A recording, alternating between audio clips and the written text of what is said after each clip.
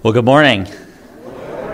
And it's great to be here this morning. I'm super excited to be able to be here, to be able to be before you today. I want to be able to share my heart with you guys and my hope and my dreams for students. I think the best way for me to kind of introduce myself is just to be able to share my testimony with you guys. I believe that there is power in that. So for me, it really started when I was a really young kid. My dad would be a guest preacher here and there whenever our pastor was sick or out of town or whatever it was. And he would come in and he would preach. And as a family, we would always go with him. But whenever he would speak on Sundays and what he did every other day of the week was completely different. So from a very young age, I was like, man, if that's what God is, then that's not what I want. But God was still working within that I just didn't see. A couple years later, my parents got a divorce, and it was right before my 5th grade year. I ended up moving down to Glenville, Georgia, where I spent from 5th grade till I graduated high school down there. And I just started going to school, wasn't really going to church, that wasn't really something that was on my radar. But I had a great group of friends, great group of guys that I started just hanging out with. And they kept inviting me to go to church with them over and over and over and over again. And I kept saying no. I was like, no, that's not for me. That's not what I would like to do on my Wednesday night and my Sunday. It's not going to happen. They kept asking me for 3 years. And then I finally said yes, beginning of my 8th grade year. Went with them on a Wednesday night. They said it's going to be fun. It's going to hang out. I'm like, church isn't supposed to be fun. What are you guys talking about? But I went on a Wednesday night and I had a lot of fun. I met a lot of amazing people and some amazing leaders, adult leaders that were there. One of those adult leaders just happened to be one of my teachers that year.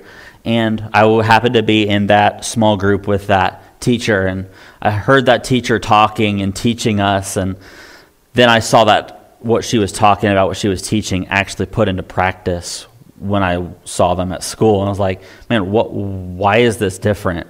So I started coming back a little bit more, started asking some questions, trying to figure out what's the difference in this versus what I have seen previously. And the Lord just started to stir in my heart to ask questions and to dive deeper.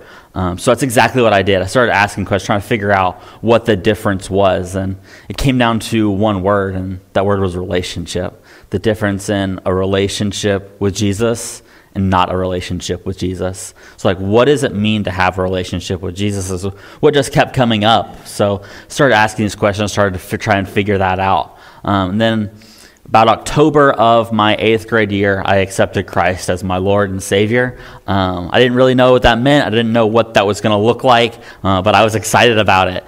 So I started trying to dig deeper, and I read all these books, but what I forgot to do was actually read the Word of God. So that summer, I got to go to a camp and met a lot of amazing people. One of the camp counselors is actually still a really close friend of mine today, somebody that I go to whenever I need advice or input on something. And one thing that he kept talking about is, man, you got to be in the Word daily. You got to be having a daily quiet time. And I was like, what in the world are you talking about? Like, how does this work? So one day after one of our small group sessions, I asked him that, and he just sat me down and walked me through what it looked like to be in the Word and why it mattered to be in the Word. If we want to know God, we have to read His Word. He lays out exactly who He is in His Word, and we have to be reading His Word daily to know our King. So that next year, I kind of started trying to do that. Wasn't very consistent about it, like once a week, sometimes once a month. But I was starting to get into the Word. And then during my freshman year, I started to get involved in a Bible study where I met this amazing guy. Some of you may be familiar with him. He just won back-to-back national championships with the University of Georgia. But Stetson Bennett became a really close friend of mine. And big thing that I learned from him is, man, we have to teach the gospel to ourselves every single day. Yes, we are flawed human beings, but the blood of Jesus is greater than that. And at that moment, when I understood that, when I learned that from him, that's when my Bible reading became way more consistent than it used to be, and I really started to grow in my walk. I was super excited about it. I was super excited about going back to camp and having these conversations about what God did that past year. So the next couple of years, I was able to start kind of growing and sharing my faith a little bit more with people. And then between my sophomore and junior year at that same camp, really felt the Lord calling me to ministry. I didn't know what that meant. I didn't know what that looked like. But because of that experience that I had when I was a kid, I was like, that's not for me, God. I don't know what you're thinking, but I have this plan for myself, and this is the plan I'm going to go with. And I stayed like that for a couple of years. Started kind of running from God a little bit, saying, no, that's not for me. This is what I want to do. I want to be a coach, and it's going to be great. And then between my between my senior year and my freshman year of college, one of my that same camp counselor that had been a huge impact in my life and in my spiritual walk, he basically just sat me down and he said, hey, listen, I know you're running from God. I know that God is calling you to something that's greater than what your plan is. Your plan at its absolute best can't compare to what God has in store for you. So stop running and say yes to what God has. And that's kind of the moment that I said, okay, you're calling me to ministry. I don't know what this is going to look like, but I'm saying yes. And then I ended up going to Kennesaw State up in Kennesaw, just north of Atlanta, and started just trying to find a church there. I found a great church there and went to the college pastor at the time, and I basically told him my heart for being able to serve. I didn't know what that looked like. I didn't know that it was going to be students yet. And he offered me that opportunity to be able to serve in the middle school and high school ministry there. So I started doing that, and very quickly the Lord really placed on my heart a desire to be able to love and lead students to Jesus. And I haven't looked back since then. I spent several years interning under them. And then it came to a point about March of last year that I could feel the Lord was starting to say, hey, there's somewhere else that I want you to be, and it's not here where you want to be. I was like, okay, where is that? And after several months of continual prayer and continuing to seek the Lord, I found that I got a call from somebody at Glenville First Baptist saying, hey, we're kind of in this transition stage where we don't have a senior pastor, we don't have a student pastor. We would love for you to come in and just be able to serve and lead our young men here at the church. And after spending a couple days in prayer, it was obvious that's where the Lord wanted me. So I packed up that weekend and I drove down to Glenville, and I was super excited about it. And I was able to start leading and loving those students down there, continuing to apply for full-time positions, not sure where the Lord was leading at that moment, but I was just trying to be an obedient servant of King Jesus. I was able to serve and love those students for the past 6 or so months, being able to start a really good discipleship group of guys that continues to grow, being able to watch and those students get a hold of the Word and dive deeper into the Word has been absolutely incredible. And that has led me to being able to apply for this position here that you guys have open, and just having a desire for students, desire for making the gospel known. And the Lord has really made clear to me that this is where He is calling me to be. So I'm super excited to be able to dive into the Word of God with you today. We'll spend most of our time in 2 Corinthians 5:16 through 21. This is what the Word of God says. From now on, we regard no one from a worldly point of view. Though we once regarded Christ in this way, we no longer do. Therefore, if anyone is in Christ, he is a new creation. The old has gone, the new is here. All this is from God, who reconciled us to Himself through Christ and gave us the ministry of reconciliation, that God was reconciling the world to Himself in Christ, not counting people's sins against them. And He has committed us to the message of reconciliation. We are therefore Christ's ambassadors, as though God were making His appeal through us. We implore you on Christ's behalf, be reconciled to God. God made Him who knew no sin to be sin for us, so that in Him we might become the righteousness of God. I mean, I love this passage. I think it doesn't just apply to students, which is where my heart is, but I think it applies to all believers. I think the most important part about this is, we first have to have that relationship with the Lord for this to apply. That's where it starts. It starts at the cross. It starts with Jesus taking our sin on himself so that we can be, as it says, we can be reconciled to a holy God. God cannot be where sin is. So he took sin on himself so that he could have relationship with us. That's where we have to start. If we don't know the gospel, that's where it starts. We have to begin that first step. We have to start with that one step of obedience, of saying yes to Jesus. Then a lot of times I think we just stop there and we're like, yeah, I'm saved. Cool. But that's not where God wants to leave us. He wants to continue to reconcile us to himself. He wants us to continue to grow in relationship with him. We have to continue to, this is not a one-time done, you're reconciled and it's over. It goes back to, we have to teach the gospel to ourselves every single day. We have to every day work to be reconciled with our Father.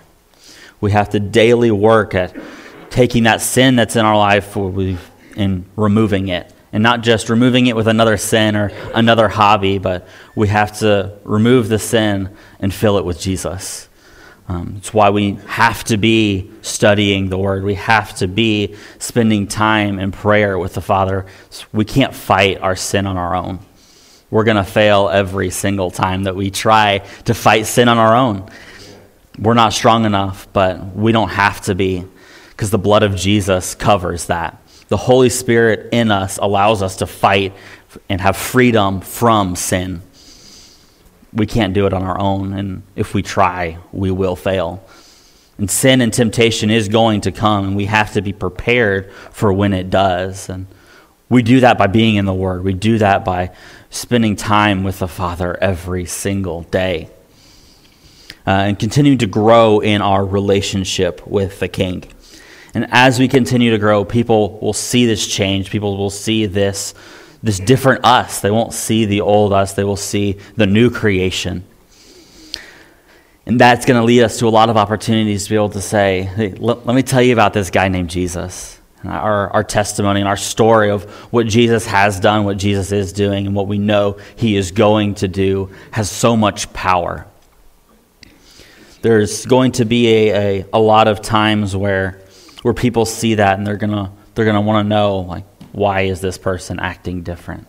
Because they will act different if we are continuing to be in the Word, continuing to grow in our walk with Christ. And that's going to have a lot of opportunities to be able to share our testimony, be able to point to the Word of God, be able to point to Jesus on the cross, be able to share who Jesus is with those people. It's not often a comfortable conversation to have, because the gospel is, for most people, very offensive, because it says that you are a failure, that I'm a failure, that we are sinful, that we are broken people. But that is who we are. But that's okay, because we have an amazing God who sent his Son to die on the cross, that we can be, as this passage says, so we can be reconciled to him. And then in verse 20 it says, we are therefore Christ's ambassadors, as though God were making his appeal through us. God is calling us to share the gospel. In Matthew 28, 18 through 20, it's the Great Commission. Jesus has died on the cross. He's risen again. He leaves his disciples with the statement. He says, all authority on heaven and earth has been given to me. Go therefore and make disciples, baptizing them in the name of the Father, the Son, and the Holy Spirit, and teaching them to observe everything that I have taught you. It's not a suggestion. This is a command of God. We have to be actively looking for opportunities to share the gospel. And like I said just a second ago, it is offensive. It is difficult for so many people to hear that they are a broken, sinful person. But we can't just leave them there. we have to remind them that, man, there is a amazing, loving, caring God that desires a relationship with each and every one of us. And we just have to dive into that. It's going to be hard. It's going to be difficult, but it's going to be worth it. Man, I think these are huge parts of just all Christians' lives, but especially when it comes to teaching and preparing students. I believe that students have one of the biggest and best mission fields there are with their schools. And they're surrounded by so many people every single day who don't know who Jesus is. And my heart, my desire is to be able to train and equip them to be able to then go share their faith, be able to be growing in their walk with Jesus so that people see that difference, be able to see that light. And then they have opportunities to share their faith, they have opportunities to be able to open up the Word and talk to their friends who don't have a relationship with Jesus and tell them who Jesus is and give them that opportunity to be able to then start pursuing Jesus. I don't want to just equip students to share the gospel, though. I want to equip students to then teach and train others how to pursue Jesus. It's great when a student pastor has the opportunity to be able to go into a school and be able to hang out and talk with students, be able to teach students. But it means so much more when students are able to go and share the gospel with their friends. So much more when the students are able to then go and continue to teach and train people how to follow after Jesus. This is not an easy task at all. This is a very difficult task. And man, we can't do it apart from the Holy Spirit, which is why we always have to go back to that first thing, and we have to know our Lord and Savior. We have to be growing in our Lord and Savior to then be able to go and share the gospel with others. I think this is where it all starts, and from there it'll grow and it will continue to, it can blow up and completely change not just a community or not just a school, but an entire generation.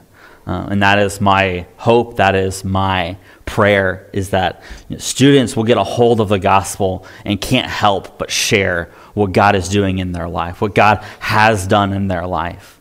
And that the gospel will just be made known through that. I hope that today has been able to show you my heart, show you my desire, show you my want of being able to make the Word of God known with not just students, but especially with students. Again, it's just been an honor and a privilege to be here today. I'd like to just go to the Father in prayer. Pray with me. Father God, just thank you for your word. Thank you for the scriptures to be able to read and learn and know you. Thank you for sending Jesus to die on the cross so that we can then have relationship with you through his blood. This is not something you had to do, it's something you freely did because of your love for us. Father, if there's anybody in this room that doesn't have a relationship with you, I ask that you would be stirring in their heart to be able to just say, yes, Jesus, I want to follow after you. Father, I'm super excited about what you are doing here at Cedar Street. I can't wait to see what you have in store next for me and for this church. I know that you have great things in store. I know you've already been doing great things and continuing to do them. And I just can't wait to see what they are. Just thank you for who you are. I thank you for your love, your grace, and your mercy. In Christ's holy name we pray. Amen.